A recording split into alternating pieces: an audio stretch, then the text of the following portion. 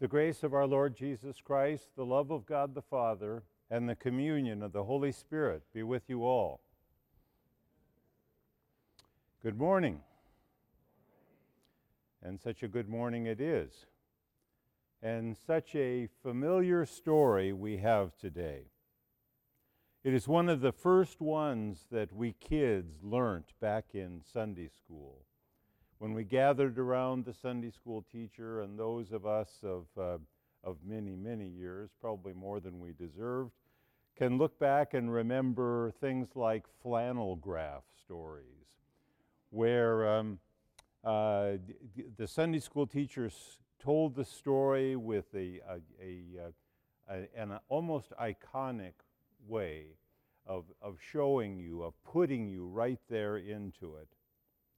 And even this morning, if I were to close my eyes in the silence of holy, eternal memory, I can still hear my mother softly sing-songing, "Zacchaeus was a wee little man, and a wee little man was he. He climbed up in the sycamore tree, for the Lord he wanted to see. And as the Savior passed him by, he looked up in the tree and said, 'Zacchaeus, you come down, for I'm going to your house today.'" Now, to understand this lesson, we really need to put it into context. It's not just a cute little story. It is the very story of our salvation. About 30 years before this gospel today, about the time that the Lord Jesus himself was born to Holy Mary in Bethlehem, in another part of Israel, another baby boy was born.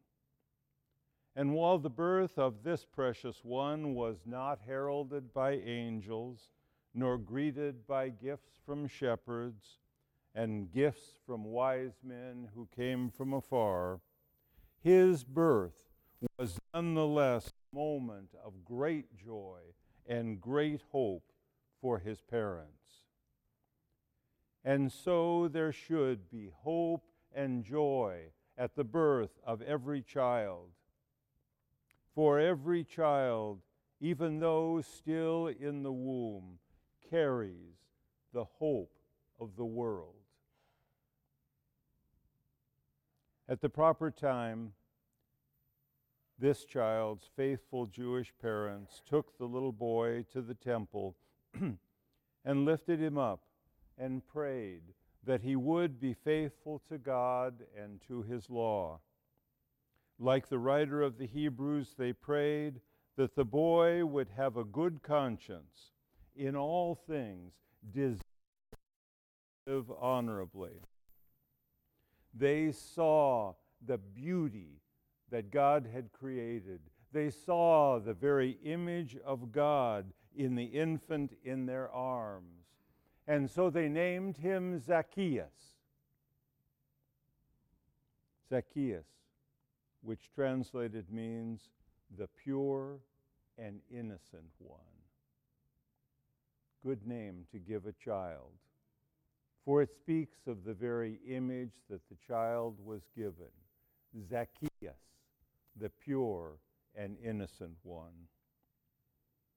As they raised him, and as he grew, they called out his name, "Zacchaeus, pure and innocent one, come here."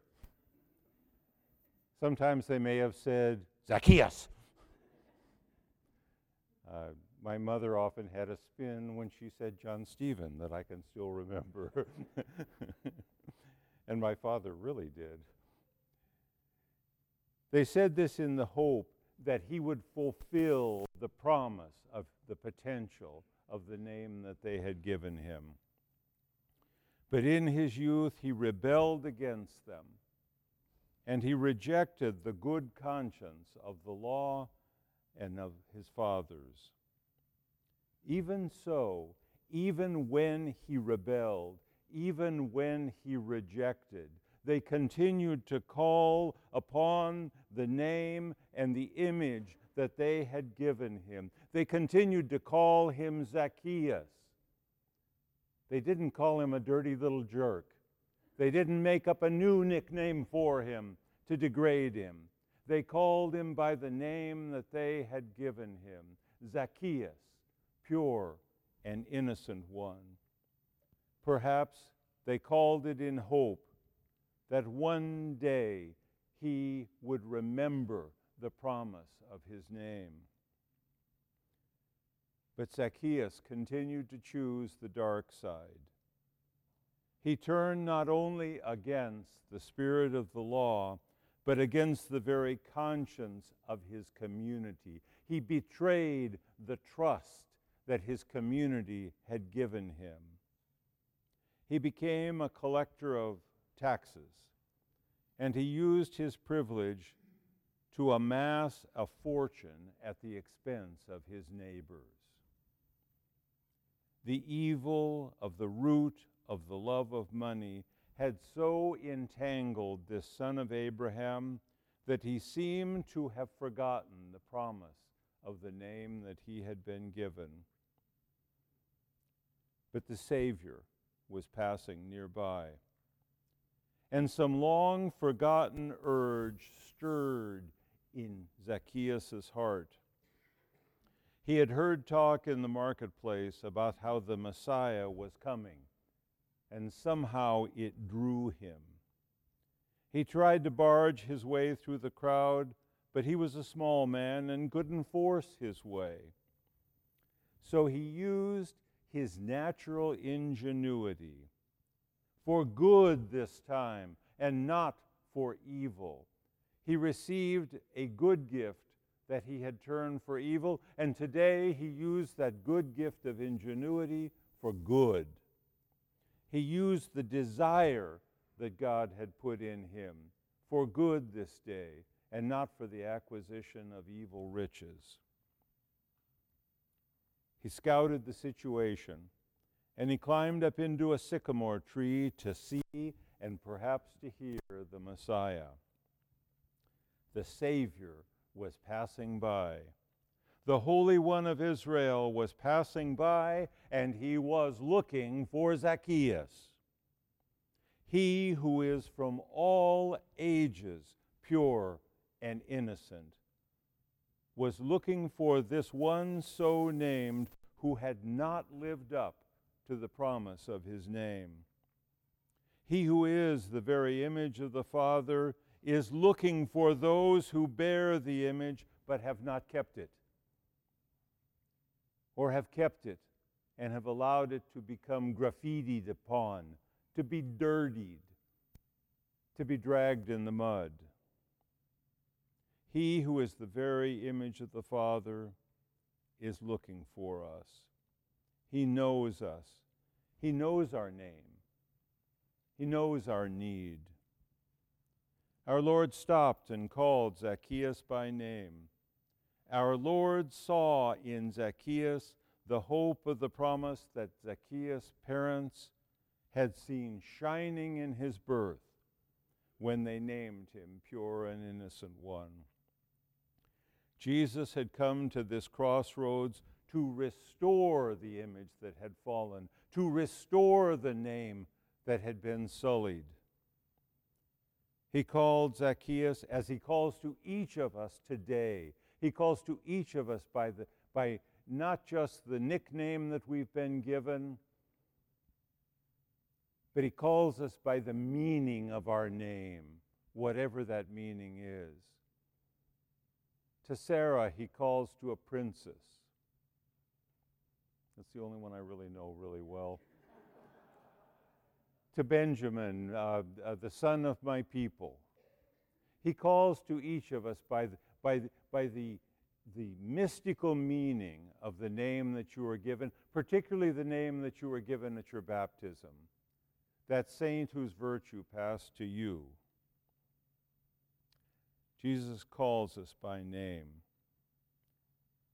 And he calls to Zacchaeus and he says, "Make haste, for I must stay at your house." The pure and holy one comes to the house of the sinner who has fallen from purity and holiness. And when Jesus comes into the house of us sinners, the grip of our sin is broken by his presence. We begin to be changed. We begin to be like him when he comes into our house and abides there. When he comes, we repent. When his light shines on us, we are enlightened. And in the repentance in the restoration that comes with repentance, fourfold of all that was done is voluntarily made right with great joy. Such a lesson. Make right those things that you may have made wrong. That is part of your steps, if you will, to those who know what that means. We have steps along the way that ensure that our repentance takes, and one of them is to restore what you have made wrong. The cure begins. Salvation has come.